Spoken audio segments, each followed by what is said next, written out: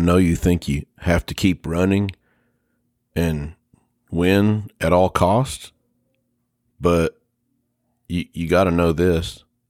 The show is starting right now.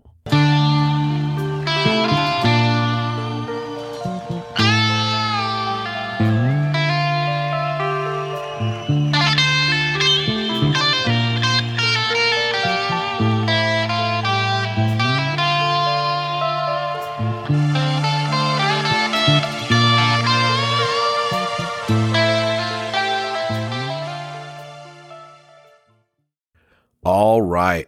Welcome to episode 39 of Uncle Steve's Iron Maiden Zone. I hope that you've been enjoying all of the extra content that has come out over the past week.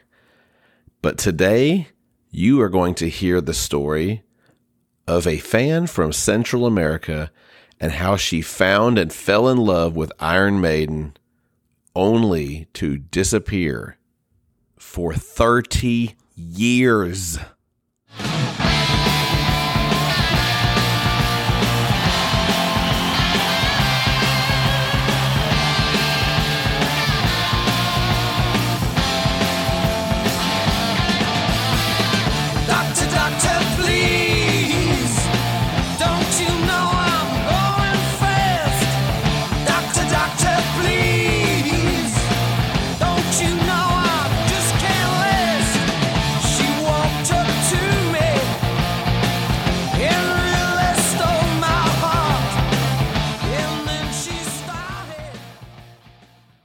Now, before we can go too far here, I must thank those that have shared the show's episodes over the last week.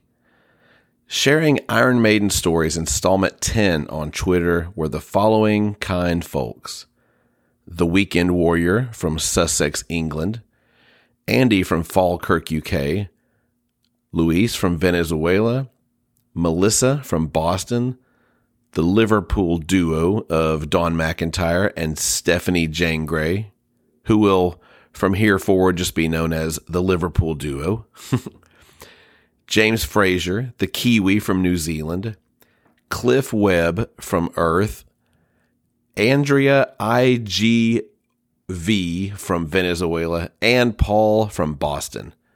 On Facebook, it was shared by Joel from Guthrie, Oklahoma, Melissa from Boston, and Don McIntyre from Liverpool, England. Also sharing my Bark at the Moon Side 1 episode on Facebook were Thomas Ray from Fort Worth, Texas, Melissa from Boston, and the Liverpool duo of Stephanie Jane Grey and Don McIntyre. On Twitter, it was shared by the Liverpool duo again and by Andy from Falkirk, UK. Now, less than 12 hours ago, from me talking this second, I released a very special edition in memory of Eddie Van Halen. And so if you share it after that point or after this point right now, then you're just going to miss out on this world-renowned thing that you get to hear on my show.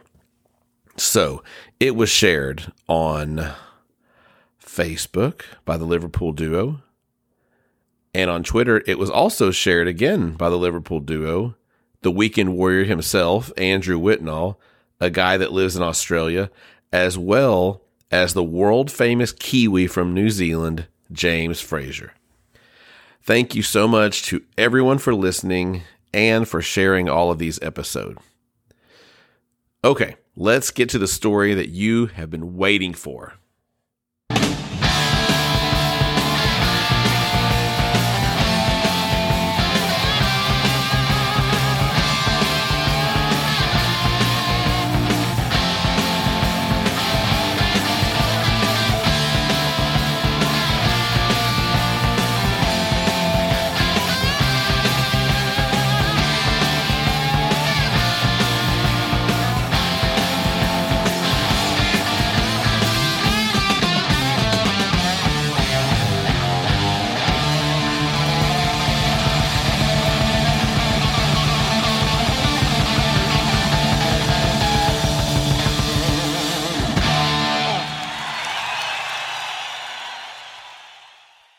Three, two, one. All right. I am doing another episode. Yes, another episode of fan feedback. And today I have someone that is from Central America, a little bit north of where Luis was from.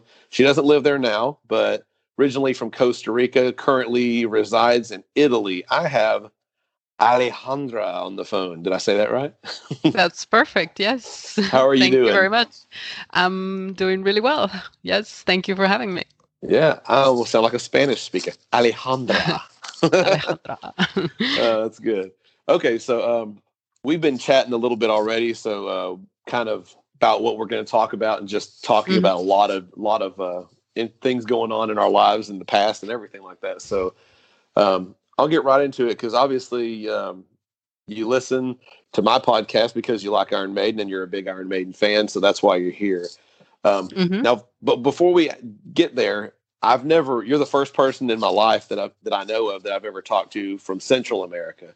Right. And your email, you said some really interesting things about what it was like musically growing Mhm. up in Costa Rica. And if you wouldn't mind, just share a little bit about that. Right. So yeah, as you said, I am originally from Costa Rica, which is a small country in Central America, and back in the 80s when metal was becoming popular there too, it was quite hard, I have to say, being a metal fan there, because we didn't get access to a lot of the music that metal fans had in the United States. For example, I wrote in my email that I sent you first that it was really hard to get a wide variety of records. For example, I mean, they would you could find records from the most popular bands there. I mean, of course, Bon Jovi at the time, was really big, and I don't know, Europe and other bands like that. But it was really difficult to find records by lesser known bands. And one of the things that happened was that the records that we got weren't, let's say, the same records that were sold in the United States. There was a local record company that would say reproduce, of course, legally, the records to sell them in the local market. And so that meant that we would also get lesser quality products, in the sense that for example, I was telling you, right, that my cousin bought a copy of Europe's The Final Countdown, and he bought an imported copy from the United States, and if you saw it, for example, it had the name of the band in relief, and it was really cool, like even the colors, the quality of the print, Yeah. you had the inner sleeves with the lyrics and photographs of the band and what have you.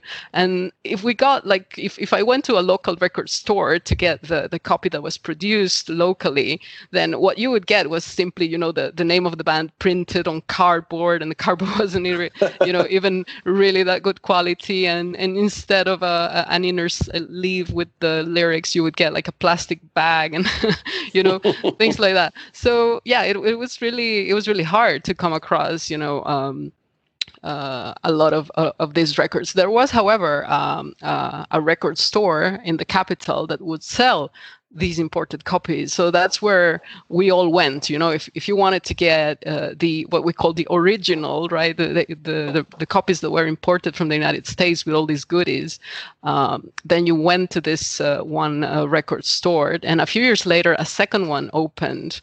So that's what I went. I went there with my cousins all the time, and that's where we went to buy our records. Mm-hmm. That's cool. That's wild to think about that, because I guess living here in the United States we're just spoiled. So Exactly. Yeah, you have no idea. I mean, yeah. Another thing we did was to go and buy. Another thing was we didn't get a lot of information as to what bands, what new bands there were, or when new records were coming out. All these things. It was really hard to be a metal fan back then, because in Costa Rica, because we didn't get a lot of information. And we would buy magazines, for example. We would go to again, newspaper stands that would sell imported magazines from the United States. So we would get, Metal Edge, Hit Parader, all these kinds of metal magazines, and that's how we found out about, when a new record was coming out, or when there was a new band that was making it big in the States, things like that. Okay. So before obviously there was a certain point in your life where you got into heavier music like Iron Maiden, but before that happened, what kind of music were you listening to? Well, I think I was listening to whatever was on the radio, like pop music. Yeah, so I remember being a great fan of Wham and George Michael. So I think that like my first ever vinyl that I bought was a Wham record. As embarrassing as that can be. I can edit that out if you want me to. Right. That's funny. So yeah, I mean, but I was also a lot into like hard rock bands like Journey and Styx, Night Ranger, for example, Foreigner, and so I think that was a natural progression right into heavier things. Sure. Got you more into guitar sounds and things like that, I guess. Yeah. Yeah, I eventually came around. Oh yeah.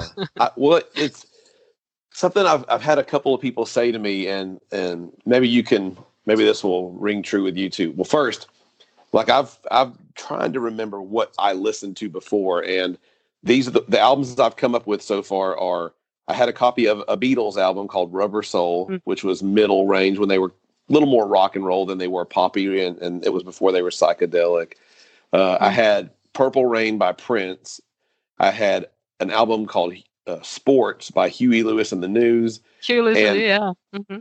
And this album is the most embarrassing album to me when I think about it. Was I had this album by this band called the Thompson Twins. Oh yeah. Oh, I listened to the Thompson Twins as well. Yeah. Yes. And I remember only liking one song on it, and it was a song called "Hold Me Now." I remember liking that a lot. Yes. Yeah, because it had pretty good harmonies on it. But I know a friend of mine told me this yesterday, and then someone else, I think Alan, said it to me when I had him on, that there was a certain point where he was listening to music and he didn't. He felt like he wanted more, but he just wasn't sure what more was. Mm-hmm. He said, but when I heard, like he said, for him, it was when he heard the Number of the Beast. And a friend of mine, he was telling me it was when he heard Van Halen, it was so much just different than, hearing something like Boston or Night Ranger or Styx or even like for me hearing the Beatles or Huey Lewis and the News. It was like when I started hearing things heavier like Kiss and Twisted Sister and Quiet Riot, it was like, it really just, it was like it grabbed my shoulders and just started shaking me and like, here it is what you want. What was it that did that for you, that grabbed you? Right. I don't know if I can pinpoint, like a specific moment or a specific band or song that really drew me in. I mean, I remember that at the time, we were also starting to get MTV in Costa Rica. And in order to watch MTV, you had to have cable TV. Yeah. And so not everybody had access to cable. But fortunately for me, my cousins did. Okay, they had cable and they had a VCR, which was, again, a great luxury back in the day. So so I think that was it. I know that one of my older cousins was the first one, let's say, in the family that started listening to metal, because he was already into it by the time my female cousins and I got into it. So I know that he had already been listening, to things like Metallica and Dio and things like that, because he had his whole record collection already. And yeah, we all started, watching MTV. I remember they would record Headbangers Ball, and either we would watch it together during the week, or sometimes I would just come over and stay, on a Saturday evening so we could watch it. And and I think that's how it started. But yeah, of course, there were some metal bands that were going more mainstream, as you said, like Quiet Riot and Twisted Sister, for example, that would play also, on normal radio, let's say, and that, I'm sure that I was listening to them too, and that I was liking, that kind of sound, that kind of heavier rock, and yeah, I think it was all from there. It all started from there. Okay, that's funny because I have a cousin that, and I mean, it's funny because living here in the United States, we never had cable. I mean, my family didn't. We didn't never have cable growing up. The only way I got to watch MTV or the Headbangers Ball was I had a cousin. They had cable, and I would either spend the night at his house and watch it, or he'd record it, and I'd take home the VCR and tape and watch it at home. And it's funny because now, okay, that definitely takes me back to that. So, what was the first more hard rock type album that you ever got? So I think it was the first metal album that I ever bought for myself was Def Leppard's Pyromania. That was okay. Yeah. So again, probably because of Headbangers Ball, I had started listening to them, and when I had enough money, because again, this imported you would have never been able to get a local printed, copy of Pyromania. That, this local company was not releasing even that kind of, of music on their label. So I had to go to the shop that I was telling you about, and I had to buy an imported copy. So these imported copies could cost twice or three times as much as the local ones, and so you really had to save your allowance, and when you had enough money, then you went and you bought your copy of the record that you wanted. Or sometimes they had sometimes they had a book. I remember they had a book that was thick as a phone book, like a phone directory, and you could go in there and it had something like an ISBN for books. Like there was a number that was attached to the record, so you could go and you could order a specific one that you wanted, but it would take like a month for them to get it for you, because then I had to bring it from the United States and all that. Back in the day, you didn't have couriers and all the things that we have now. So it was it took a while if you were looking for a specific record that they didn't have already in the stores. So for me, I think that was the first one, Pyromania. Yeah. Okay. Yeah, kids nowadays, and even in the last, I guess, 20 years, the internet has made brought everything to our finger. I mean, you driving around with a phone in your hand somewhere, you have a phone in your hand and you've got the world at your fingertips. You can find anything you want to listen to. I mean, you could go on YouTube right now and type in Iron Maiden, the Soundhouse tapes, and it'll pop up a recorded version. You can sit there and listen to it right there. Whereas back in the day, you only will hear. I mean, I'd go to a record store and I'd start looking around. Let's see what they got. And you just luck of the draw. But so from Def Leppard, when did you first hear Iron Maiden, or when did you first hear of Iron Maiden? Right. So the first Maiden album that I ever listened to was Live After Death, and which is why I was telling you, in one of those tweets that we have a lot in common in our Maiden stories, because I know that was your first. Live After Death was your first one too, and I didn't actually buy it, but it was a present from my uncle, and when I say my uncle, I mean he was only a few years my senior, because you should know that my father has a very large family. He has about 10 brothers and sisters, and he's the oldest. Oh wow. That's a lot. Yeah, there was like a 25 or 30 year difference between him and my youngest uncle, which is this one that I'm telling you about. So I remember, being a teenager, and I have been trying to remember the exact timeline and how old I was at the time, but I think I must have been something like 14 or 15, probably, when I used to go to my grandma's house and spend a lot of time with him. We would just hang out in his room and listen to music, and it's not. And he had this copy of Life After Death, and he gave it to me. He gave it to me along with a copy of Back in Black by AC/DC. Okay. But the funny thing about this copy is that he or someone else, I don't know who, had done, and I know it's a sacrilege, they had cut off the cover of the record. So I mean, it had no cover. I remember it was the gatefold. I mean, it was. I can't remember either if it was an imported copy or a locally produced one, but I remember it did have the inner sleeves, with all the photographs and all of that, and it had the back cover intact. But the front cover was gone. Okay, like somebody had cut it off, probably to use as a poster or to something like that. And so he gave it to me, and the first thing I did was try and rebuild it. Okay, so I bought a piece of blue cardboard, and I even drew the Iron Maiden, because I did know about Iron Maiden, of course. I mean, I had heard the name of the band, and I knew they were heavy metal and everything, but I had never actually listened to their music until that point. So I did, I drew the logo of the band. I knew the logo of the band, and I drew it myself and everything. And this is still back home. I'm gonna tell my mom to take a picture of it, and I'll post it on Twitter one of these days. I was wondering that. I thought she probably doesn't have it anymore. Oh, that's great. No, I do. I have it. Yeah. So yeah, that was the first time I ever listened to Iron Maiden. So yeah, I think probably Aces High was the first song that I ever heard. Okay. So yeah, you get this album, and I've got a friend, actually, a family that we're friends with, and their family sounds like that too. It's like there's the oldest brother all the way down to the youngest kid, and then one of the girls is a friend of my wife, and she has a son, and the son is the same age as his uncle, who is his mom's brother. Like they're like a year apart. So yeah, I totally understand that. Now, okay, so you first hear Aces High, you turn on, you go home, you put the album on.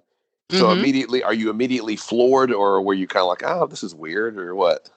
No, I mean, I loved it. I remember loving the song, and I remember loving, everything that I was hearing. Yeah, I listened to Trooper, Revelations, but I think it was when I got to Flight of Icarus, and as Luis said really well the last in the last episode that I've listened to of your podcast, that's when I got Maidenized. Maidenized, exactly. I got Maidenized when I listened to Flight of Icarus. Yeah, so yeah, that for me was it. I mean, I was always reading Greek mythology when I was a child. I love Greek mythology, and so for me, having that, being able to combine these two things, Greek mythology with metal, and I had this, this great band that had written this song. For me, it all came together, and I think that's what really drew me to them. And it's something that I still really like about Iron Maiden is the fact that the subject matter of their songs and their lyrics are so interesting. They go beyond what a lot of the bands at the time were writing about. Sometimes I listen to some of the songs that I used to listen back then, and I cringe literally. I was like, oh my god, I cannot listen to that anymore. A few years have passed, and they don't hit in the same way. In a way, it's kind of like what we were talking about earlier, a little bit about Van Halen. It's like Iron Maiden's lyrics. You can learn about things, and if you listen to a band like Van Halen, which I know they have their place, but I can only listen to so much about partying and girls and all that. It's just like after a while, it's funny though, because, and I'm sure you've heard me tell this story, but I was riding with my daughter in the car one day, and we're listening to Flight of Icarus, and she's just like, I just watched a video about this in school. And I'm like, about what? It's like this song, the Icarus. We watched, and I was like, how often are you ever going to hear that from a kid? Exactly, I learned about this heavy metal band. I learned about their song in school, or the subject of their song. It's pretty wild. Oh, the other thing is, I think I might start using the term maidenized. I might start using that in my podcast. I might just say, "Tell me when you got maidenized." Yes, Yeah, you're right. I exactly. loved it when he said that. I was like, "That's perfect. That's a great word." Yeah. Um, okay, so and I looked through your email. I Hmm. usually when someone emails me, if they send me a lot of details, I try to kind of take some notes and everything. So it sounds like it was around this time that you were trading tapes with friends, and you Hmm. did this thing in a magazine. The thing that you told me about Yeah. this, you tell about that, because I thought that was, I remember that, and I haven't thought of it in so long. Yeah, yeah, as I said, one of the things we did in order to be updated was to, every month we went uh to a bookshop, and we tried to get a hold of the, all the metal magazines that they had there. So they had Metal Edge, I remember. They had Hit Parader, Circus, Circus, yeah. Rip. Okay. Oh So yeah, all these Rip. magazines. And I remember it was specifically Metal Edge that had a pen pal section. Uh-huh. And so, I mean, there were like 2 or 3 pages every month where, there were lists of people. So you would write your name, your address, and then you would write a list of the bands that you liked. So you would go, through the list, and if you found somebody that shared more or less your same tastes, then you would write to this person and start, exchanging tapes and, posters and what have you. That's So cool. That is so yeah. cool. So I had lots of friends in the United States and in other parts of the world. And at a certain point, I sent my own name and they published it. So I started Yeah. getting lots of responses too. I started getting lots of letters. Actually, that I had a friend in New Zealand, and when I first heard of James, I knew it was a long shot, but I did write to him and I said, James, by any chance did you ever correspond with someone from Costa Rica? Because I used to have a friend in New Zealand, and I still have, I still have their letters. I still have their photographs of a lot of these Oh people, wow. and a lot of the tapes that they sent me, because for me they were precious. They were one of the few, let's say, ways that I had to get to know new bands. Because as you said, now I go on Spotify, if I hear, there's a new record out, or there's a new song out, or a band that somebody recommends, I just go and type it on Spotify and it pops Yeah. up. Back in the day, you either had to buy the record, blindly sometimes, if you had never seen Oh yeah. a video or heard the song, then you would just go and buy it, and it would be what it would be. Maybe it Yeah. was a Oh yeah. good one, or sometimes maybe you just had thrown your money away. But yeah, that happened to me with a Faster Pussycat You know album what? that I bought. Yeah, I Uh, bought their first album because yeah. I had heard Guns N' Roses and L.A. Guns, and I liked them, but Yes. I did not like Faster Pussycat. So Yeah. No. No. I like basketball, but that was it. Yes, the rest of the record wasn't that's that good. funny. So yeah, I That's really cool because did that's that old. for a That's a while. really old school thing now. And I, Yeah.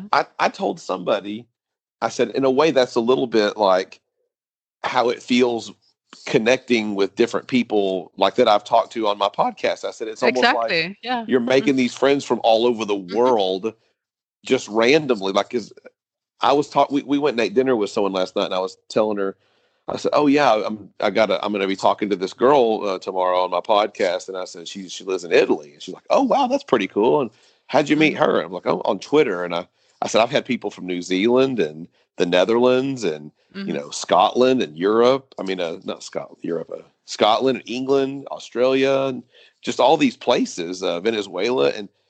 She's just like, "Wow, that's really wild." But it feels kind of like that pen palace kind of thing, like, except it's online pen pals and everything's instant instead of waiting Exactly. for Yeah. a letter. Hmm. Yeah. So Um, yeah, that's why it feels so natural. Let's say to me, I don't know. it does. It's the same thing that I was doing when I was 15, only that now is on the internet, and Yeah, but it's the same feeling, let's say, and the same idea, right, of connecting with people who have uh, your same interests, but everywhere in exactly. the world. Hmm. Exactly.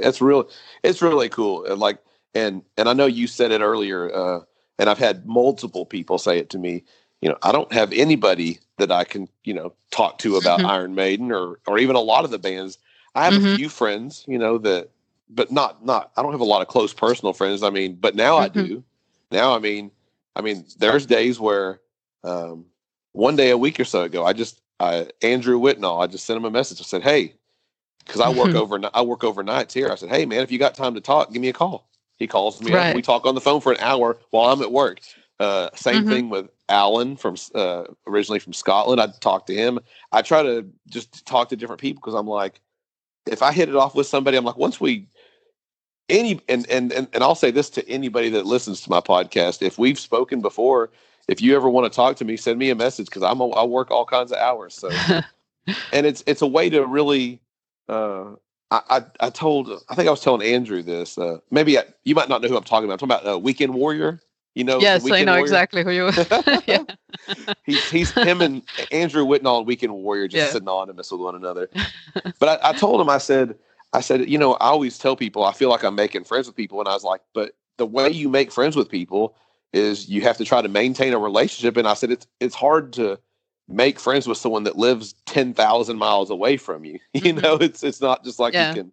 But I said, you know, even like this, I'm talking to you. You're in Italy. I'm in Texas. It's just like we're just on the phone. It's like it's funny. You know, it's just funny how technology is. But anyway, I go total. I can talk forever. So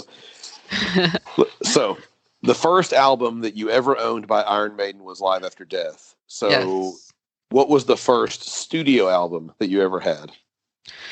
Okay, so right after that, I think I can't remember exactly, like I was saying before. I'm trying to think of the timeline, but I can't remember if Somewhere in Time was already out or if it was about to come out. I mean, the only thing I know is that was the first album that I went to the store and I actually bought. So it must have been, I mean, it was shortly after. I'm sure of that. Shortly after I listened to Live After Death. So it had either, you know, just come out or close enough. So yeah.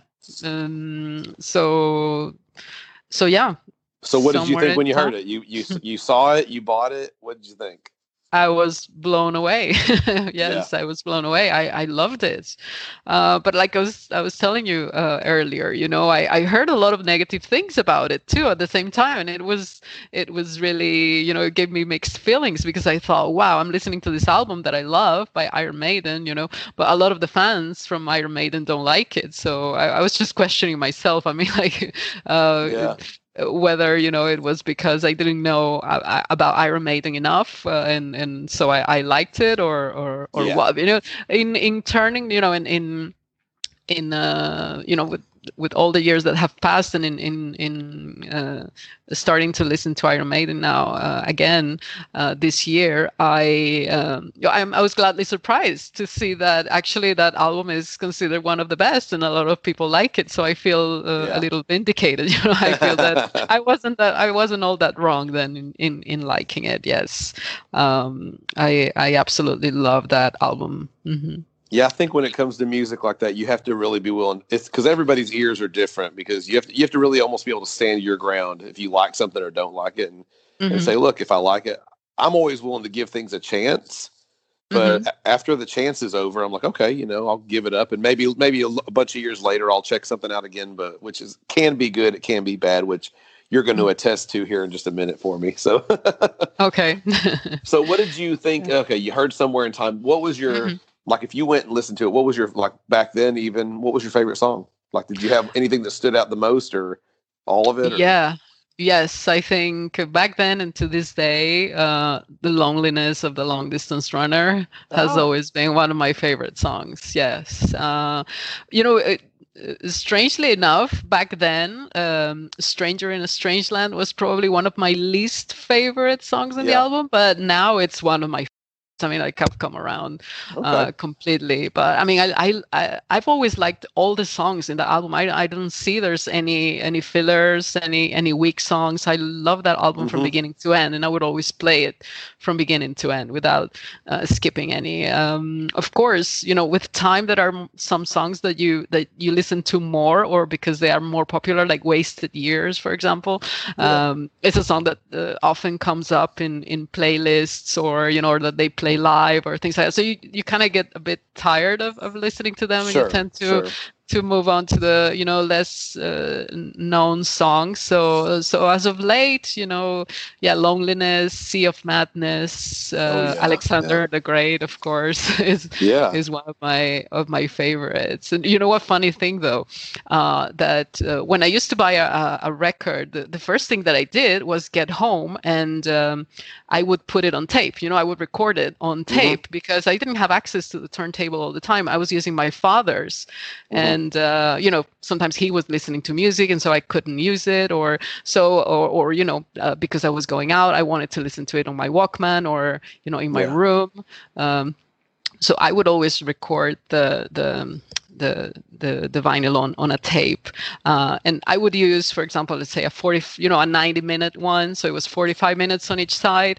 So with Somewhere in Time, it was because the record's probably a little bit longer, maybe like 48 minutes long. So I didn't record the ending of Alexander. I didn't record the ending of Alexander the Great. It was only like halfway through, probably the second chorus, and then it would stop. It's something funny happened because I'm an English teacher. And one day I was teaching this student. I don't know. He was a professor at a university or something like that. And I don't know why the topic came up, of Alexander the Great. And so we were talking, and he was really impressed about all the things that I knew. And I was like, oh yeah, 334 BC, and by the he utterly beat the armies of Persia. The Eucrates River. Oh my God. Okay. Yeah. So he was really impressed, and then he was like, but I can't remember how Alexander the Great died. And I was like, oh, shoot, I never listened to the ending of that song. You're like, I know a little bit. Yeah, I should have listened to the ending of that song. Yeah, I think it's funny that you say it like that, because I remember one time James told me that he was at work or something at some place in the past, and that they did some kind of crossword puzzle. Something came up about the Rime of the Ancient Mariner, and he just said, "Man, I just started spouting off information about it," and they were just like, "Oh wow, did you study English in college or something?" He was like, "No, I listened to Iron Maiden. What do you think?" Exactly. I thought that was pretty funny. But it's funny because you can have a conversation like that, and you can go, "Oh yeah, by the agency in 334 BC. Oh yeah, he utterly beat the armies of Persia." Yeah, right. I mean, that's common knowledge. I mean, come on. Oh god. Okay, so now back then, and I don't want you to go too far with. I told you can take liberty with your answers, but I want you to be a little more specific on this answer. So, okay, because I don't want you to get too far ahead here.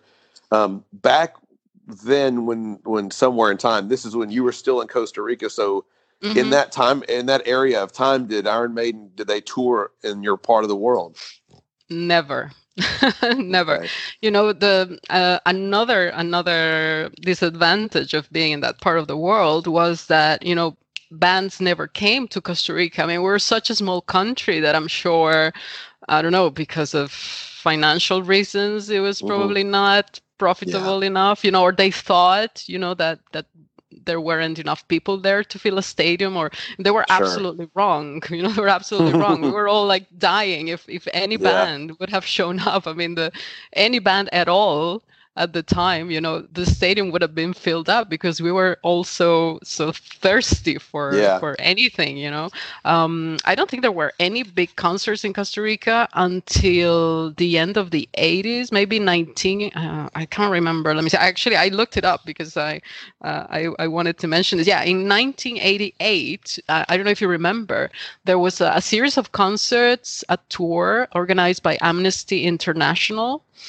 I don't know if that was a thing in the States or if it was something that they were doing. Okay, so that happened in 1988, and that was actually the first time that any like big international star ever came to Costa Rica to play. And at that concert there was like Bruce Springsteen and Peter Gabriel, Sting. I mean, we had never seen an artist of that caliber ever in Costa Rica before. So I think that actually opened the door for other artists to want and come, and they realized that there was an audience there that would fill stadiums and that bought records and that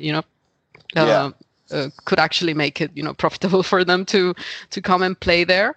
So after that, we started having more and more rock bands come and play.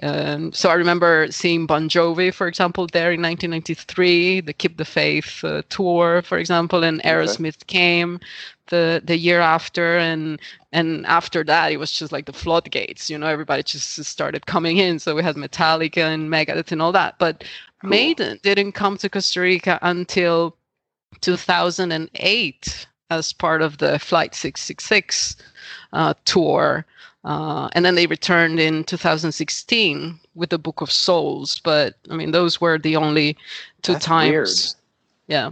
Because Iron Maiden, they're one of the bands that kind of seems to break ground before other bands. That's weird that they were behind it on that. Yeah, they always, I mean, the bands usually tend to go to Latin. When they think Latin America, they think Mexico, Brazil, Argentina, the larger markets for their music. And yeah, they were never going to come to Costa Rica. I mean, we're like, back then, maybe 3 million inhabitants. I mean, it's a really small country, and yeah, we weren't even like, if you watch the Flight 666 documentary, you can even hear Bruce. I mean, like, we thought we were gonna go in the middle of the jungle and find like a tribe, but it was like, what are you saying? Yeah. Come on, they have this, this stereotypical idea that we're still living on top of the trees or something like that. That's not the case at all. Yeah. So yeah, Well, let me ask you this, because this is something I don't know. I don't know if you know the dimensions of it, but how big is Costa Rica? I mean, I mean, as far as like, do you know the miles? Like, is it 10 miles by 10 miles, or do you know how big it is? Okay, so Costa Rica is I think is nearly 51 or 52,000 square kilometers big. So yeah, I know you're thinking miles. So yeah. I don't know how many miles that is, but I think James told me once that 1,500 kilometers was 1,000 miles. Yes, yeah, it's like 1.5 by okay, by so one. it's probably the proportion. So it's probably like about 30,000 square miles. 30,000 square. I don't know, how big is Texas. Do you know? Gosh, I really don't. That's one of the things about being an American is, Bruce Dickinson has that song called "Americans Are Behind." It's a solo song, but it definitely applies to me. Okay, so look at this. Texas, it says here, is 268,597 square miles. So that's like 5 times the size of Costa Rica. Yeah. Well, so that means Costa Rica is at least a pretty decent size, though, because Texas is huge. So if it's, I mean, there's a lot of states in the United States that are not anywhere near as big as Texas. So Costa Rica is a decent. So it's bigger than I was thinking. That's okay. I talked to there was a guy that was emailing me at one point, and he lived on the island of Guernsey, which is, well, I'm sure you know where that's. It's near Italy, isn't it? Out there in the or somewhere. The Isle of Guernsey Island or Guernsey. I thought I thought it was somewhere between England and Italy. Maybe I'm wrong, but I'm trying to remember where that's at. Doesn't ring a bell. So at this point, we took a little break to do some research and figure out if I was right or wrong. I was a little right, but probably more wrong. So here's some hold music.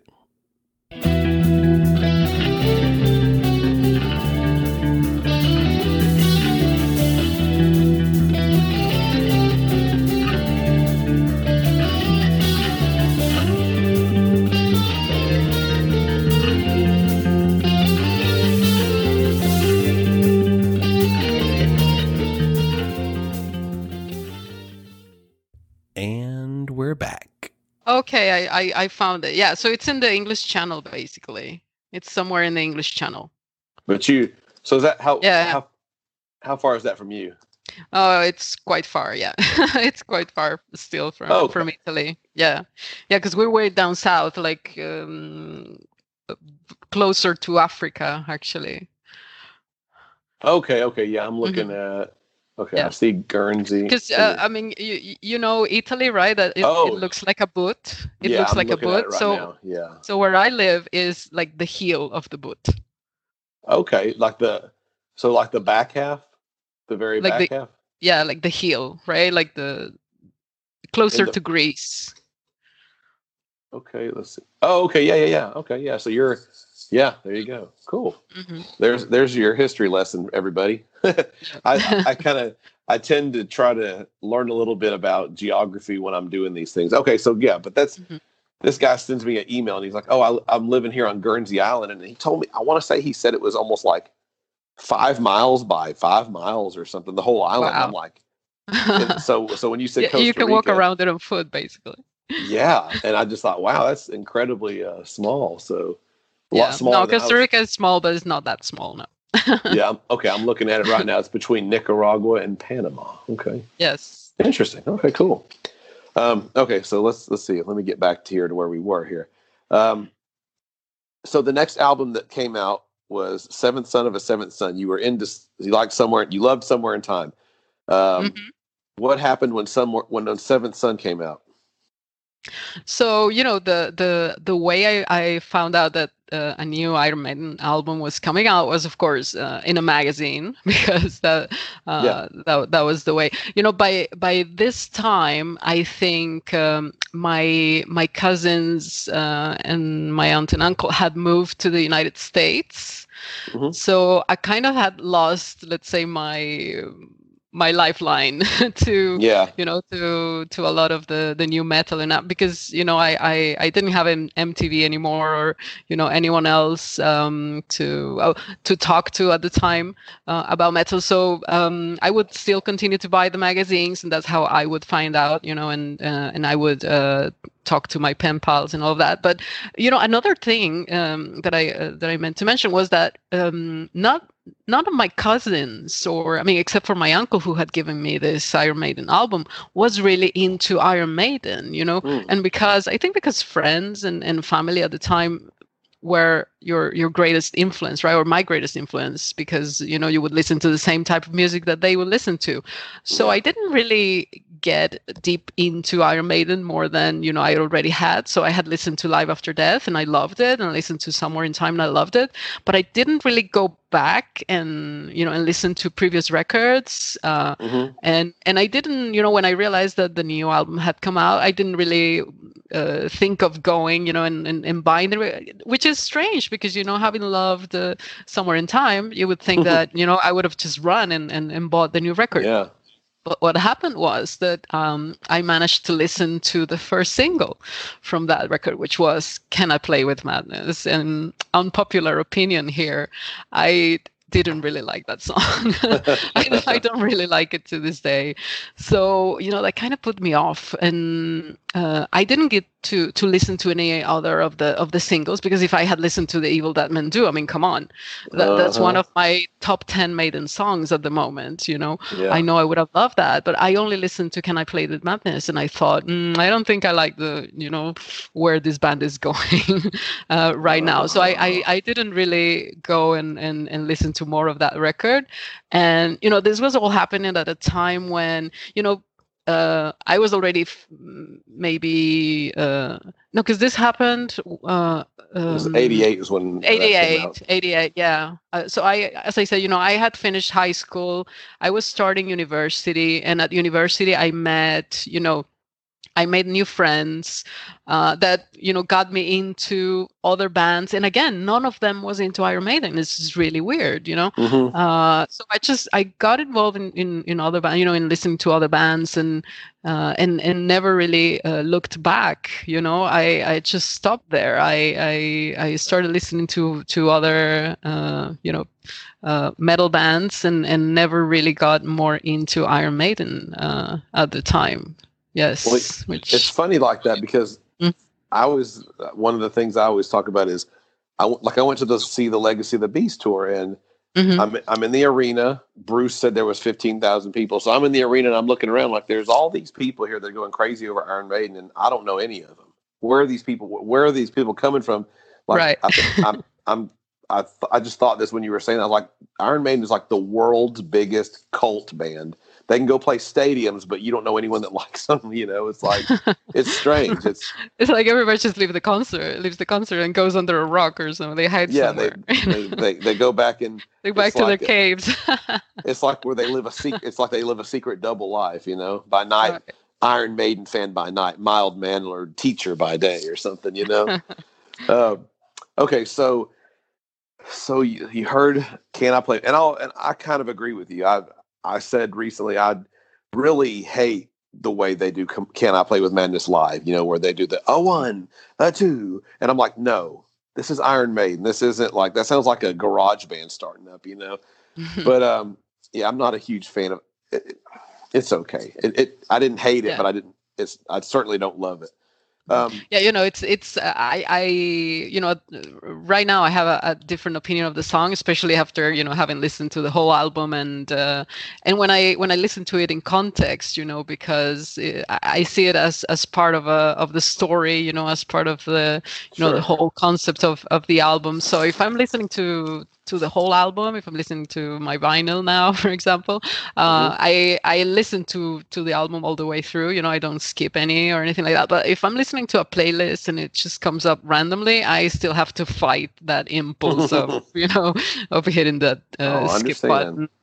Yeah, I probably, if I'm just listening to the album, I'll listen through to it. But yeah, it's not well, I won't say that. I'll save that for later. Okay, I will say it. You know what? Who cares? Okay. I've been trying to make a list of. I really struggle at, you know, like listening to Nesbitt do his top. You know, here's the rankings of the albums. I mean, heck, he did. Here's my song rankings, and James has done the same thing kind of with his albums. And I've tried to figure out a way to figure out which albums do I like. I mean, I love so many of them. There's only probably 4 that sit, you know, in a certain bottom section, and those would be the 2 Blaze out, basically the 90s material, the 2 No Prayer, Fear of the Dark, and the 2 Blaze albums. And I still like bits and pieces of all of them, but then I'm trying to go, okay, how do you put these albums in order? Because I love albums like Brave New World and A Matter of Life and Death just as much or more as I do 80s albums. But recently I was listening to Somewhere in Time, and I said, you know what? I think that Somewhere in Time, I like it better than Seventh Son. And, you know, like when Talking Maiden did their top, that was Seventh Son was their top album for both of them. And a lot of people love it. And I thought, but there is not a weaker song on Somewhere in Time than Can I Play with Madness? And also, I think The Prophecy I like it, but I think it's weak compared to the rest of that. You know, if you compare The Prophecy to Moonchild, Infinite Dreams, the title track, what was the one you just named? Oh gosh, totally. Well, the Clairvoyant. I mean, the Clairvoyant. Only the Good Die Young. The Evil That Men Do. I mean, and so all you got left is Can I Play with Madness and The Prophecy, and to me, those are a big notch below the rest of the songs. And on Somewhere in Time, there's not really anything like that. And to me, I think the weakest song on Somewhere in Time is Heaven Can Wait. Right. And it's because of the chorus. Yeah, I used to love Heaven Can Wait, especially because of the part, exactly, where everybody can that's sing the part. All of that. You know, also back then or during all these years, because, you know, of course well, maybe we can get into this a bit later. After I finished university and all that, I stopped listening to metal that often, you know, and got into other types of music and all that. But I would still listen to, you know, to the records that I had, and I would still listen to Somewhere in Time, you know, regularly and all of that. And I didn't know that this was a song that they played so often, for example, in concerts, and that, you know, they would bring all these people out and they would sing along and all of that. So for me, it was always one of my favorite songs too, from Somewhere in Time. As I said, you know, back then I thought maybe Stranger in a Strange Land was the one that but you know, I have completely come around, and now I love it. Especially after, you know, I have paid more attention to the lyrics and you know, the guitar solos and all of that. Yeah, it has become one of my favorites. And yeah, I totally get the about the Prophecy also, because it is a different song, right? It has a different pace to the other songs in the album. But in a concept album, you always have these kinds of songs, that serve as simply as a link, just to get the story, just to keep the story going, or just to serve as a link between the main, let's say, parts of that song the has story. Got to be just a bridge. That's got to be a bridge song. Yeah, just to get from point A to point B, I guess. Yeah. So yeah, okay. I totally get that might be your least favorite. I mean, there's such good songs in that album that but I just thought it was weird for me, because I thought, well, people always rank Seventh Son so high, and I thought, I mean, I told someone the other day, I said, Number of the Beast probably is not in my top 5 Iron Maiden albums, and the guy was just like, what? And I was just like, and if I would say this, thinking about it, if Seventh Son is in my top 5, it's probably number 5 if it's in my top 5. Really? Yeah. Yeah. Well, if it makes you feel better, Number of the Beast is not in my top 5 either. Actually, I have it here as number 6. Okay, because I have also tried to to start. Well, it's a really difficult, it's been a really difficult journey for me, especially because I've only recently started to listen to Iron Maiden again, and coming back after 25-30 years and finding all this music that you have to tackle, it's been a Herculean task for me. But but yeah, so what I did now at first, because I'm more familiar obviously with the earlier records. I divided the records into 2 parts. Okay, so far that's what I did. Divided the discography into 2 parts. So I have from 1980 to 1990, and then 1990 on, because I'm less familiar with the newer records. And so yeah, I have started to do it like this. Eventually I hope to include all of them into one list. But if I think of records from 1980 to 1990, Number of the Beast is my number 6 out of those 8. Oh, wow. And yeah, actually, Seventh Son is my number 1. I have to say. Okay. Yeah. I mean, what I like about, I think the same as you. There's not a weak track in Somewhere in Time, which is my number 2. But I like the coherence, in the theme of Seventh Son. The fact that it's a concept album. I think it is a concept album, and through and through. And I like that. Apart from the fact that the songs are magnificent and Okay, so Seventh Son comes out, and for whatever reasons you didn't continue, you didn't buy any. So at that point, you had Somewhere in Time and Live After Death. You liked them, and then you moved on to university. Things changed, life moves on, and so that was, let's say, some Seventh Son came out in 88. So you're talking 98, 08. 18. Yeah, I mean, so you're talking 30 years passes.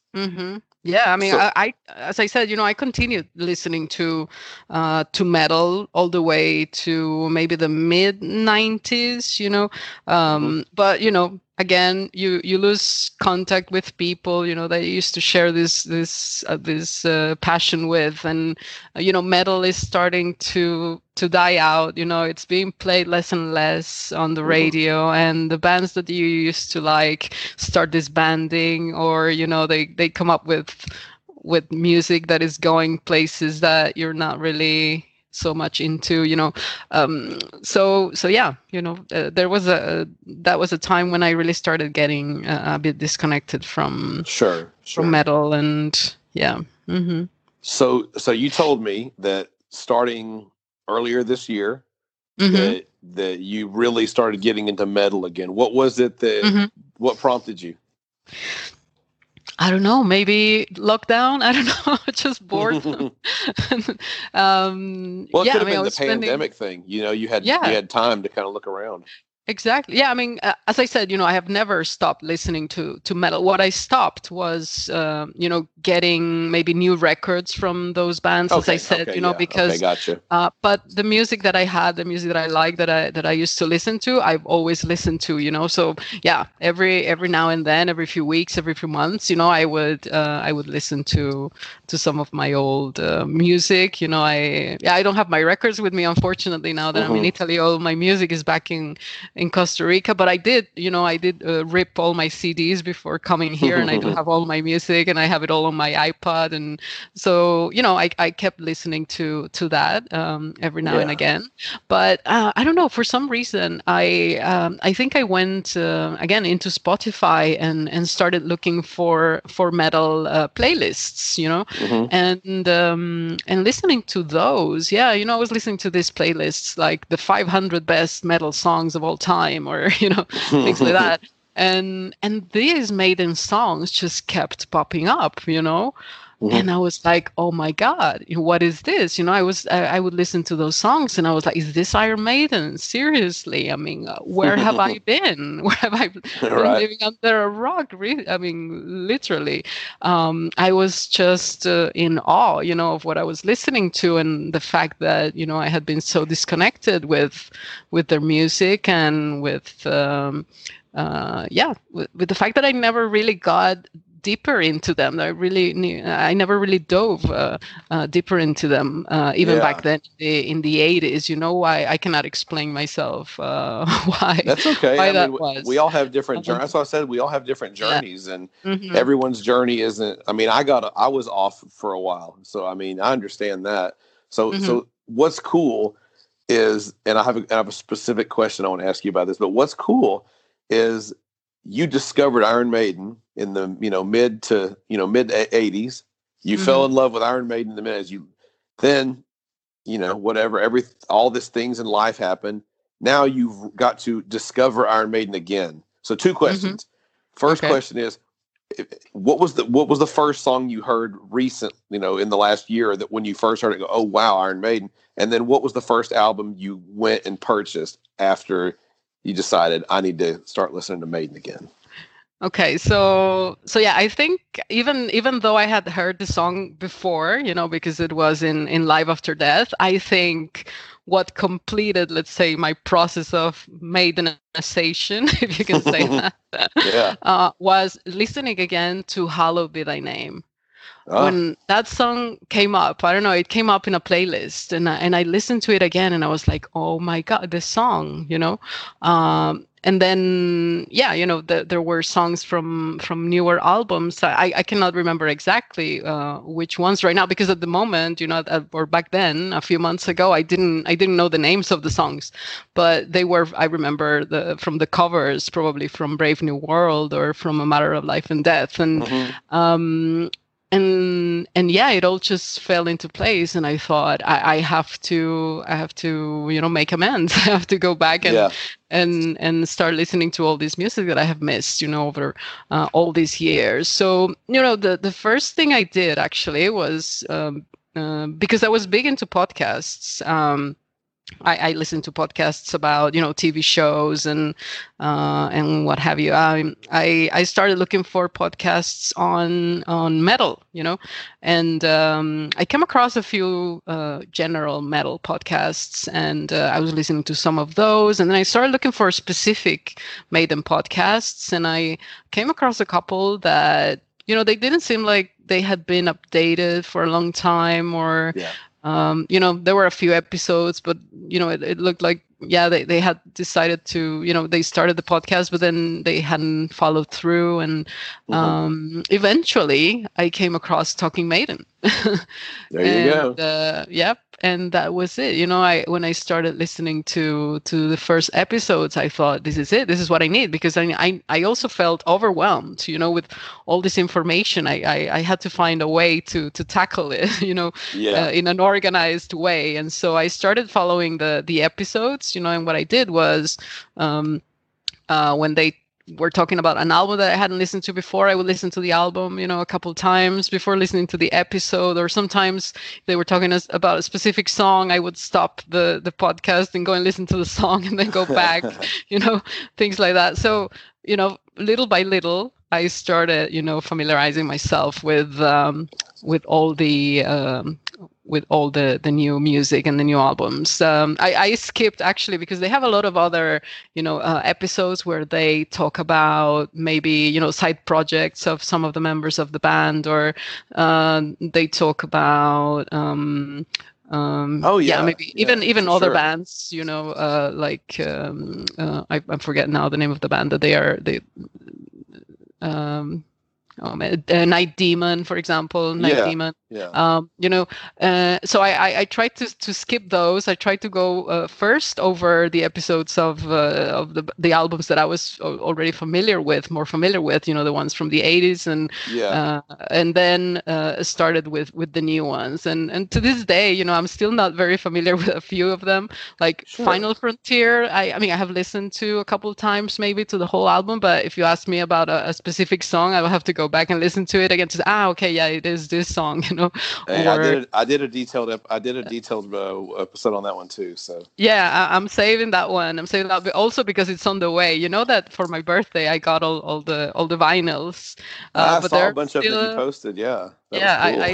I am still trying to find some of that. Final Frontier is actually one of the ones that was missing, that I couldn't find anywhere, at least not in the shops that I was shopping here in Italy. So I had to buy it from the UK, but it's on its way. Should be here next week. So I'm going to start listening to that one. Well, I'll say when I found Maiden, Talking Maiden, I had kind of went through the podcast you're talking about, the one that it's here, it's there, it's here, it's there, it's there being, I went through, basically I started with that one and I listened to every episode. I didn't realize that it was across 10 years. I thought, I just started from one, but it took me a couple of weeks and I was completely done with them. And I had found Talking Maiden as well. And I started listening to them, and my very first thing I did was, let me see what they think of A Matter of Life and Death. Cause I saw that they'd done all these album reviews. Cause I was like, I want to see, because I kind of label podcasts a certain way. At least I think fans are a certain way. You've got fans that are really into the old era, that like the people in front of me at the Legacy of the Beast concert. Anytime they'd play, Aces High, Revelations, Flight of Icarus, man, they're up and they're singing The Trooper. They're singing, but when they start playing Sign of the Cross or For the Greater Good of God, they're just kind of standing there like, okay, when are y'all going to play, Power Slave, something off Power Slave or whatever. Right. So I'm like, okay, let's see what these guys think of A Matter of Life and Death, because I love that album, and I don't know anyone I've never heard anyone talk about it ever, because I don't have any friends that like Iron Maiden. So, and the ones I do have aren't as, they're just not as big. It doesn't seem like on the newer albums. And so I'm like, I want to hear somebody's opinion of this album. And so I listened to it, and they get on there, and they're, it's been a long time since I heard that episode, but they were going on and gloating about how great it was and all this. And I'm just like, okay, these guys are legit Iron Maiden fans. They're not just some podcast that came along and they're going to try to, whatever. I would say for me, they're the absolute definitive Iron Maiden podcast. I mean, front to back. I mean, they cover, like you said, they cover the members, they cover all the, the side projects, they cover every album in great detail. They add a lot to, like you come along, you said, I haven't listened to Iron Maiden in 30 years. Where do I start? You go on there. Exactly. I go on there and I'm like, I haven't never met anyone that likes A Matter of Life and Death and the final. And that's why when I turned my podcast to Iron Maiden, which I was only planning on doing it for a month, and I thought I'll just do 1 month here and there. But I think that's when I found you, when you were doing the Maiden, the Maiden. Because Nesbitt, he did me a great favor. He mentioned my podcast on there. He said it was because it was Uncle Steve's Rock and Metal Zone, and then he said it's Uncle Steve. So I was doing that, and I liked it. I just like, Maiden's my favorite band. I said I could just do this, and then if I want to talk about another band, I can still just have it labeled under my Iron Maiden podcast. But I'll just, I'm kind of quirky and I'm kind of odd, so I just do things however. But But yeah, I was got these guys. I mean, they are the definitive Iron Maiden podcast, without a doubt. I mean, and that's why when I first did the first episode, the first song, the first album that I ever reviewed was The Final Frontier, because I was like, I don't want to start with Power Slave or The Number of the Beast or Seventh Son. I said, it's too easy. Everybody loves those albums. Even the fans that love the modern Iron Maiden love the old stuff. But the fans that love just the old stuff don't necessarily love the new stuff. And I was like, I want to start somewhere, because I thought that proves to anybody else, this guy's not just a Power Slave guy. He's not just a Number of the Beast guy. And I wanted to make sure that I made that very clear from the get-go. You know, I'm a Yannick guy. I mean, I have my thoughts on Yannick. I mean, he's helped write some great songs. He's my third favorite guitarist in Iron Maiden. I'll say that. But I don't mind that he's there. I like the Blaze albums. I did that poll recently. I had, this one girl that keeps getting on my Twitter posts and telling me that I need to add an easier option on my posts. So I thought, what, I won't name any names or anything, but she's from Italy, she lives in Italy. But so I said, let me just say, who's the definitive Iron Maiden singer? I mean, Blaze has said it's Bruce. Paul has said it's Bruce. Bruce knows it's Bruce. So I'm like, that's easy. But really, I love them all. I mean, what I really liked about Talking Maiden was that, the fact that, even in these years when I haven't been listening to Iron Maiden, I knew, that Bruce had left the band, and that there had been somebody else that nobody liked, and Bruce had come back, and you hear all these rumors, and when I first tried to get back into listening to Iron Maiden, I went on Reddit and I went on forums and things like that, and you would read all these posts of people recommending, okay, yeah, you should start listening to this album, avoid anything by Blaze Bayley, or all this. It's just really off-putting, because I was thinking, everybody has had their own place in the band, and they have done good things, and they deserve respect, for what they have done. And this is something I really liked about Talking Maiden, that they talked with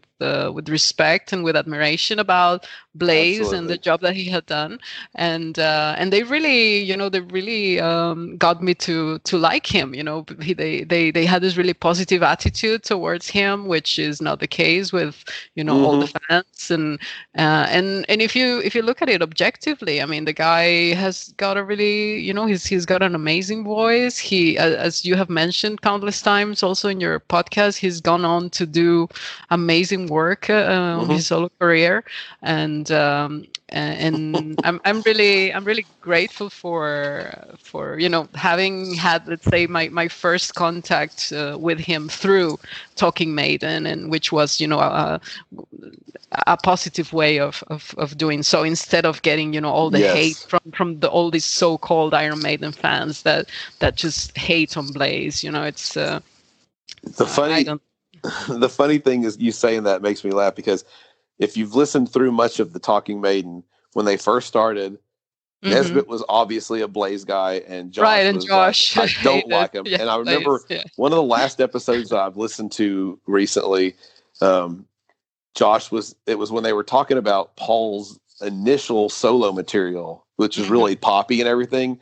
And at that point, Josh, it makes me laugh when I hear it, because he's like, I started this thing out. I didn't like Blaze, and I love Bruce, and I love Paul. He goes, now I don't. He said, now I disrespect Paul, and I love Blaze. I just thought I thought that's just really funny. But that's, but really, like I said, they're a great show. I mean, they're, to me, and that's why I mention them pretty much on every show I do. They get brought up, because I love the info that you can get from that show. I always say I like The Birth of the Beast. Those 5 episodes, they're my favorite ones, just because I want to sit down at my desk and take notes on it one day. But I mean, there's not a podcast out there. You're not going to get it on mine, and any other podcast that is out there, you're not going to get it on any of them. You're not going to get that kind of information, that kind of detail. It's so I'm really thankful for them. And like you said, that's great for you, because I think that's really cool what you said, how you listen to them talk about something, you stop, you listen to it. That's really, Yeah, because they're also responsible for my for my going and getting all this vinyl records. Nesbitt is solely responsible for this because they also reminded me of that thing of going to the record store, buying your record, opening Mhm. it, putting it on your Oh yeah. turntable, playing it. I mean, it's a completely different feeling. And I thought, if I'm gonna do this thing, I'm gonna do it right. So I'm gonna get Yes. the whole Iron Maiden collection on record, and I'm gonna, that's how I wanna go ahead. On this new thing that I'm doing. So I have been doing that, ever since I got all the records. I've been listening to them in order. Yeah. Yeah. I've been listening to them. Once I usually have time only at the weekend, so Right. I'm currently at Seventh Son. I think has been the last one that I listened to. Actually, Okay. I'm also waiting for Fear of the Dark and No Prayer to arrive because Okay. they should That's be arriving cool. soon, also next week. So I've been listening to them in that order. That's why. I said, when eventually when I get to No Prey, I mean to Final Frontier and etc., then I'm gonna listen to your episodes of the podcast, to their episodes of the podcast, That's and funny. and use them as a Well, background, let's say. theirs is Or- definitely probably I would listen to theirs first than mine because theirs will talk about the things that are going on around the album and everything. Mhm, I'll just talk about the songs and everything. So they're mhm. definitely they're more detailed than me on that. So but Well, I listen to everything that I can because I'm yeah. just trying to learn. I'm just trying to absorb as much as I can and to try and enjoy the music the most I can. So. Well, it's a fun journey. But Mhm, I tell you what. Okay, and like I said, I think it's really cool. How I mean, because like I said, everyone's different. Everyone's story is different. None of them are the same. None of them. I've never met a guy. I've never met anybody from Iron Maiden. I've seen him in concert mhm. 7 times. I talked to a guy recently, and he told me that he's. Oh my gosh, I couldn't believe it when he told me this. He saw Iron Maiden 7 times on the Somewhere in Time tour. I was Wow. like, oh my god. So I was like, that's how many times I've seen him from Seventh Son through the Legacy of the Beast, and you've seen him that many times on one tour. So, but he lived over in the UK, so he was in a very cool place where they did a bunch of shows. But Mhm. um, well, I'll tell you what, I've got one more question for you, and Okay. it's not about Iron Maiden. So actually, well, let me ask you two. What is your favorite Iron Maiden album from the? And I don't know. It doesn't sound like you've heard everything past Mhm. 2000. And the Yeah, I mean, I've given each one a listen, at least a couple times. Some of them more than others, but yeah, I mean, I have listened to everything by now. I've listened to all of them. Yeah. so Hmm. what stands out the most from the reunion era albums? Which one do you like the best? Okay, I'd have to say Brave New World. Of course, Okay. Brave New World is up there because Yes. it has what has become one of my top 10 Iron Maiden songs by now, Ghost of the Navigator. Oh yeah. I just absolutely love that song. And of course, I love Dream of Mirrors. Again, it Yeah. has a Queenstrike vibe that I really like, Yeah. and Blood Brothers, Brave New World. I mean, I love all of those songs. I mean, I love Dance of Death. I've been listening to Dance of Death, especially, because it was the anniversary of the release a few weeks ago. So, Uh-huh. also this has also been helping me because whenever there's an anniversary of the release, then I spend the day just listening to that album. So That's cool. it helps me. So I love, yeah, of course, Montsegur and Passchendaele and Dance of Death. I know that some people don't like Dance of Death, but I love it. I don't know. I do. I love that. I like it Uh, when they do it on. There was a point where I didn't like it a whole lot, but I remember mhm, I liked it because when they do it live mhm, on the Death on the Road, and there's that part where he's like "Da-na-na-na-na-na, na-na-na-na-na-na," uh-huh. and he goes "Da-na-na," and then the whole band comes in "Da-na-na-na-na-na, ba-da-na-na-na," they all jump in. I Oh, love right, yeah. that. That's Uh-huh. so cool. Yeah. Um, yeah, Then, the Blaze albums, of course. I mean, I love Klansman is also one of my top 10 yeah, Maiden songs at the moment. Even even that this is a funny thing. When I first saw the song list on Virtual 11, and I saw "Cómo estáis, amigos," it has a Spanish title. Yeah. It kind of put me off a little bit, actually, I have to say, because it sounded a little bit like, I don't know, maybe stereotypical again. Like when you're Spanish, I mean, or you want to pretend that you speak Spanish, you go with amigos, or with a word that is very well known. Exactly. So it kind of put me off. But listening to, I love it, and I especially love the acoustic version that he did with the guitarist Thomas. I can never pronounce his name. Yeah, I know who you're talking about. Yes, so like Zwilden, Zwijgen, I don't know how they say it. Yeah, I'm really sorry. I am the butcher of surnames. That's okay. So I absolutely love that version, and it's a really like heartfelt song. Yeah.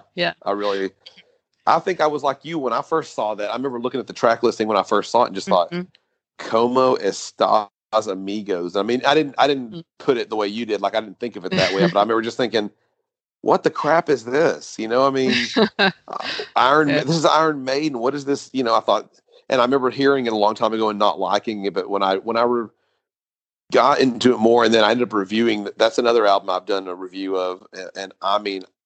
It's funny, though, because I listened to my review, and after I did my review, I went back and listened to the Talking Maiden review, and there was one song, I can't remember what it was, and I just go, man, this song is so great. It's such a joy to listen to this. And then I listened to Talking Maiden, and they were like, this has got to be the worst song on the album. I was laughing. I said, okay, well, at least my opinion's not exactly the same as theirs. So. Yeah, okay. And then of course, and then Book of Souls, of course, right? Okay. Which is I mean, it's difficult to pick one at the moment. I would say that maybe Brave New World is probably number one for me right now because it's the one that I'm most familiar with. But I don't know. I'm sure that as I listen more to it, to all of the other records, that this is gonna change. So I think Brave New World is in my top 5 Iron Maiden albums overall. Even it's over. I can say this for 100%. Even then, this will probably really. I don't know. I don't know if anyone gets mad at me. I don't really get any angry emails from anybody. But I always say, "Oh yeah, this will really make somebody mad." I would rate Brave New World ahead of first, second, third, fourth. I would rank at least if you go from the debut album through Seventh Son, I would rank it over maybe all of them. Right. It's in my top 5 for 100%. So. Okay. So last question. I don't want to get too much into that because I do want to do an episode one day where I rank them, but I haven't even done reviews on all of them either. So I'll do like Talking Maiden. I'll save that for later. Okay. My last question for you though is: you told me now this is outside of Iron Man. You told me when you were at university that you had gotten into a whole bunch of different bands, and I don't know. Do you have that list of bands in front of you? Yep. Read off the list of bands, just because I think it'd be interesting for people to kind of hear other bands that you were into. Okay. So not the early ones, but the later ones, right? Like TNT, you mean those? Like TNT. When you were. Go ahead, keep going. Because when I was listening to music with my cousins, we would listen to more classic stuff. Yeah, like Dio, Dokken, Queensryche, of course, which. Has always been my all-time favorite band, before Iron Maiden. Okay. Yes, we listened to Metallica, of course. Yes, Michael Schenker Group, Wasp. But yeah, as I went to university and started meeting new people, then they got me into other bands. So we would listen to TNT, which is a Norwegian metal band. I don't know if you ever heard about them. Crimson Glory. Yngwie Malmsteen, of course, Leatherwolf, Racer X, Impellitteri, Cacophony, Fate's Warning. So a lot of guitar driven, a lot of more. Yeah, a lot of guitar. This friend of because when I was at university and traveling on the university bus, I met this girl. I mean, I wasn't the type of person that would wear lots of black T-shirts with the names of the bands, which has changed now again, because you know that I've been buying lots of Maiden T-shirts that I wear, when I'm home on the weekend. and all of that. But I didn't do that back then. What I would do was, get the posters from these magazines that I would buy, and I would just wrap my university books and notebooks in them. And so this girl who used to travel on the university bus with me, she spotted me and she came to talk. She's like, "Do you like metal?" It was so hard to find a woman who liked metal back then, at least in Costa Rica. I don't know. So we became inseparable after that, right? That's awesome. And she had a friend, and he was the one who was into all these, guitarists. So he was the one who got us into Yngwie Malmsteen and Tony McAlpine and into Paul Gilbert and, you name it. Gary Moore, anybody who ever held a guitar, Joseph Triani, Steve Vai, so he really got us into all these bands. Mm-hmm. That's cool. Are you still in touch with those people? I am not, and again, unfortunately, because they're back in Costa Rica, and again, after university and after we started working, everyone just went their own ways, and so I managed to get back in touch with this guy. His name was Luis, also, by the way. And because at a certain point, he decided that he was going to sell his record collection, which I'm sure he's regretting it a lot right now. So I did buy a few of his records of him, all his Malmsteen collection, and a few others that I managed to get a hold of. Some of the Leatherwolf. I don't know if you've ever heard of Leatherwolf. Not many people have. Yeah. Oh, I just absolutely love that band, and I bought Street Ready of him and other, other little things that I really, really liked. And I did get in touch with him, and he was already regretting having sold those records at the time, because he was, "Oh, could you lend me those records back, because I wanna put them on tape, I wanna have a new copy of them and all that." So I lent him the records, and but yeah, that was the last time that I ever got in touch with them. Unfortunately, then I moved to Costa Rica. I moved to Italy in 2005, and I've lost contact with a lot of people. Yeah. Okay, well that's something I wanted to ask you, but I never did. But since you just said it, what caused you to move from Costa Rica to Italy? Well, my husband, basically. Yes, I met an Italian, and so okay. I got married, and we decided that we were gonna live in Italy, and so that was 15 years ago. Mm-hmm. That's cool. Okay, so two bands you mentioned, and one I won't go too much into because I've done an episode on them before, but Wasp is a band that I love. Wasp. Me too. How up are you on Wasp, or have you listened to their material that's from 2000 forward at all? Not really. I think I stopped probably at Headless Children. Oh wow! So have you ever heard the Crimson Idol?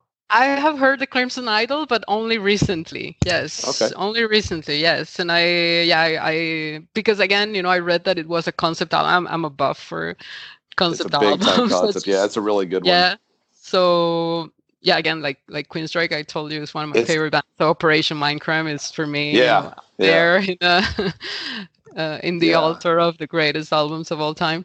So I did hear about Crimson Idol, and I've listened to it, yes, but only recently. But Wasp is one of those bands that when I was at university, my male friends used to make fun of me because I liked them. Like a lot of other bands, they were like, oh, because they were into, like really manly bands like Anthrax and Slayer and, all of Pantera, all of that. So they used to make fun of me because I liked bands like Wasp or even Queensryche or other bands like that. So I actually saw Queensryche on their Empire tour. Well, I saw them. Really? They were touring. I saw them opening for Metallica when they were touring for the Mindcrime album, but when I saw them on the Empire tour, which Empire is not near as good of an album as Operation Mindcrime. It's completely different. Yeah. It's a really good album, but it's really a 180, yes, from what they were doing. On that tour, they played Operation Mindcrime in the whole album. They played it to start, which I've kind of forgot about it until you mentioned that. But yeah, but I'll just say this, not to go too much on Wasp, but my two favorite albums from the more, I guess I call it more modern era. It's not, it's past the 90s, I guess. They have an album called Dominator, and that album is awesome. And then they have another album called Dying for the World, and that album is awesome too. The rest of a lot of their other stuff, I like bits, and I don't like the full albums, but both of those albums I really like a lot. So if you're ever wanting to check anything newer by that, right. Yeah, I mean, I have all the others. I have Last Command, I have Wasp, Last Command, of course, Electric Circus. Headless Children, yeah. Headless Children, yes, I would listen to those on repeat. Now, there's one other band that you mentioned, and this is a band that I've never heard any. I mean, I know my cousins liked it because they introduced me to this band, but I never heard anyone else mention them. It's Crimson Glory. Right. And I actually got to see them. Really? Wow. Twice. And it's crazy because, they recorded their, I saw them on New Year's Eve in 1989, which is when their album Transcendence was out, which is, I'm sure freaking awesome. Wow. Yeah. Crimson Glory, Transcendence, killer album. They were kind of, I would say they were kind of in the power metal vein, and their singer Midnight was like just phenomenal.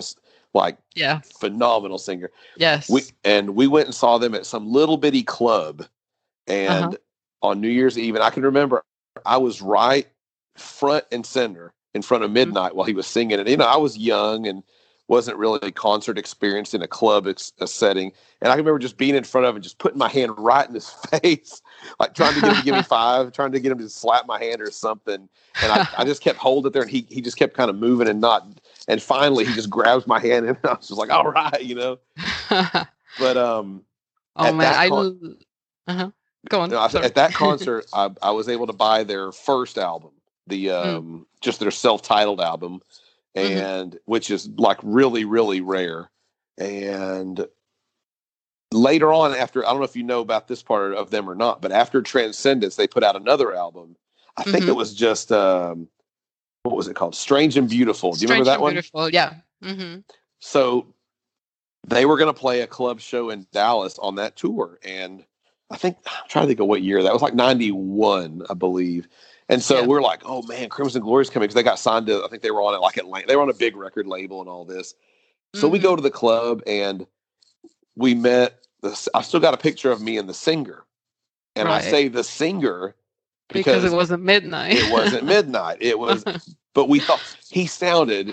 I think the guy's name was David Von Helsing or something, maybe. I can't remember his name anymore, but for some reason that's what's popping into my head. But I got a picture of him. He sounded phenomenal. But that album, Van Landing. Okay. Yeah. That album was so much of a departure of what they did on, their first album and Transcendence. It was so much different. It was just more mainstream sounding, like they were trying to get an audience. Like you figured they got signed to a major label, and the major label really had a hand in what they were doing. Right. But we went to that show, and they were a 4-piece. So instead of having, 2 guitar players and a bass and a drum, they had 1 guitar player, which was Andy, John maybe. Which one? What was the name? Drenning. John Drenning. Oh. John Drenning. Yeah. He was there. They had the bass. Was the bass player named Lord? Lords, yeah, Jeff Lords. Okay. Jeff Lords. They had, I don't remember who the drummer was, but the singer wasn't Midnight, and they, like I said, they got rid of a guitar player. And I mean, those guys, I don't know if you understand this term, but they big timed us so bad when we were trying to talk to them. And I kid you not, there was probably 30 people that showed up. I mean, nobody showed up. Yes. Wow. And I'm like, they're sitting here big timing us, like they're too good to get pictures and talk, and blah blah blah, just acting like they were these rock stars. Wow. And I've always gotten that vibe, even when I've read things about them in the past. So I'm sorry, I've been going on about them because I don't ever talk to them about anybody. What did you think of them? Like, Well, what I do you mean, know of them? yeah.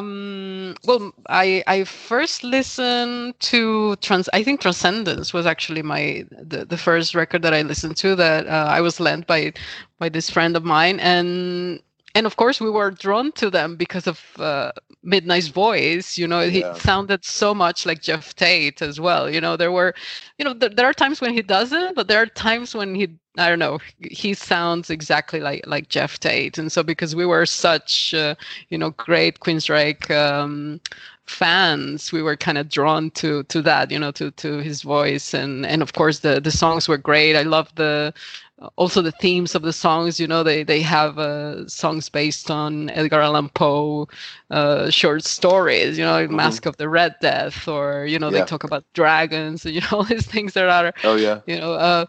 themes that I really like, as the big nerd that I am.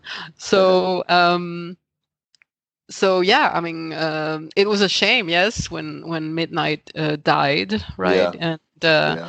and they tried to replace him. I mean, I think the last singer that I knew of was Jeff LaTorre, who is now frontman Todd. for Todd LaTorre. Sorry, yes, Yeah. Todd LaTorre, who is now with Queensryche, because again, he Oddly enough. sings Yeah. exactly like Jeff Tate. I mean, if you listen to him, Oh yeah. it's like He's listening to him. great.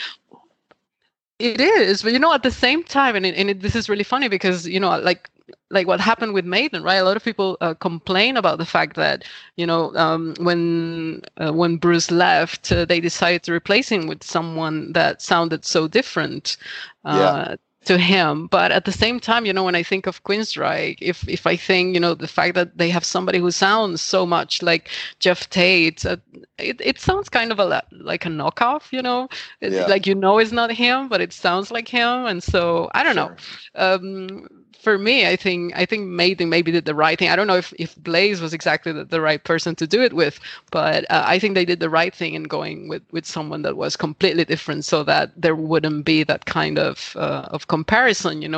Was he trying to sound like Bruce? Like, if they had gone for someone, like a lot of people mentioned, they should have gone for Mikhail Kiska, for example, who sounded exactly like, but what would that have been like if not like, somebody who was trying to sound like Bruce, not like, a singer that was trying to be himself and put his own personality into the band. So, that's a really good point. That I've never really thought of it that way, but the way you just said that, it almost makes me think Iron Maiden wasn't going to be they weren't going to try to almost, because like with Judas Priest did the same thing with Ripper Owens. It was like you almost have to turn into a nostalgic band to say, we're just going to get someone else that sounds like him that can do it. And hey, the albums that they put out with Todd LaTorre are great with Queensryche, and the stuff with Ripper Owens wasn't as good just because they tried to go a little bit weird or whatever. But it was like Iron Maiden just was like, we're just going to keep forging this path. We're a band. We're not going to try to copy what we had. And I think it's cool too, because when they got Bruce back in the band, he was like, look, I'm interested, but I don't want to be a nostalgic act. I want to keep moving forward. And they've done it, which brings it full circle, man. It makes you really appreciate how awesome, whether you've just gotten back into Iron Maiden in the last year or not. I mean, it just makes you realize how unique and how honest to what they want to be they are. I love that. Yeah. Yeah, I mean, I was amazed when I realized that they were still going at it. They were still making new music. They were still going strong, touring. Writing about all these interesting themes that they write about. I mean, I thought it was amazing when most of the bands that I used to listen to back then are gone, or as you said, they're just nostalgia acts, or it's just amazing what they have accomplished. Absolutely. Okay, hey, I'm gonna edit this thing I'm saying right here out, but okay. I'm gonna go ahead and end this here and everything, but I'll hit the stop button, and then I'm not gonna hang up just on the first second. So you can just hang tight for just a second if you want to. Okay. All right. Well, Alejandra, I just gotta say, sorry. Alejandra. Mm-hmm. I really appreciate you taking the time to talk, and I really appreciate it's really cool getting to talk to you because I know we chat on Twitter and everything. But thank you Yes. very much for taking the time to come on here and tell your story and talk Maiden and metal. Thank you for having me. I mean, you know that I was a little hesitant at the beginning about, writing to you and telling you my story because I've never met any members of the band, and I've never been at a pivotal moment, in the story of the band, or been to one of those concerts that where something surprising or amazing has happened. But what I have is opinions and a great love for the band, and here I am. Yeah. Well, and you listen to the music, and for me, it's the same. I've never met him. I've never been to any super pivotal shows or anything like that, but I love the music, and the music is amazing. So there's the amazing part you've dealt with. Yes. But yeah, thank you very much for taking the time. I appreciate it. Thank you. Well, there you have it. Another Iron Maiden story is in the books. Again, I would like to thank Alejandra for taking the time to tell her story. I hope that you've enjoyed it as much as I did. So on behalf of myself, Alejandra, from Iron Maiden, from Eddie, and from the boys,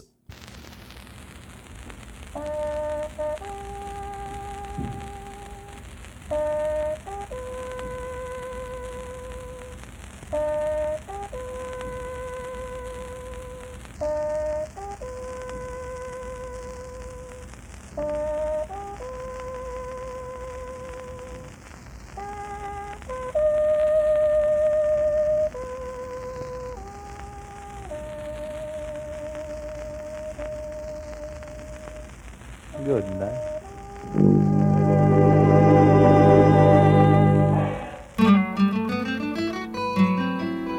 Some things in life are bad, they can really make you mad. Other things just make you swear and curse. When you're chewing on life's gristle, don't grumble, give a whistle.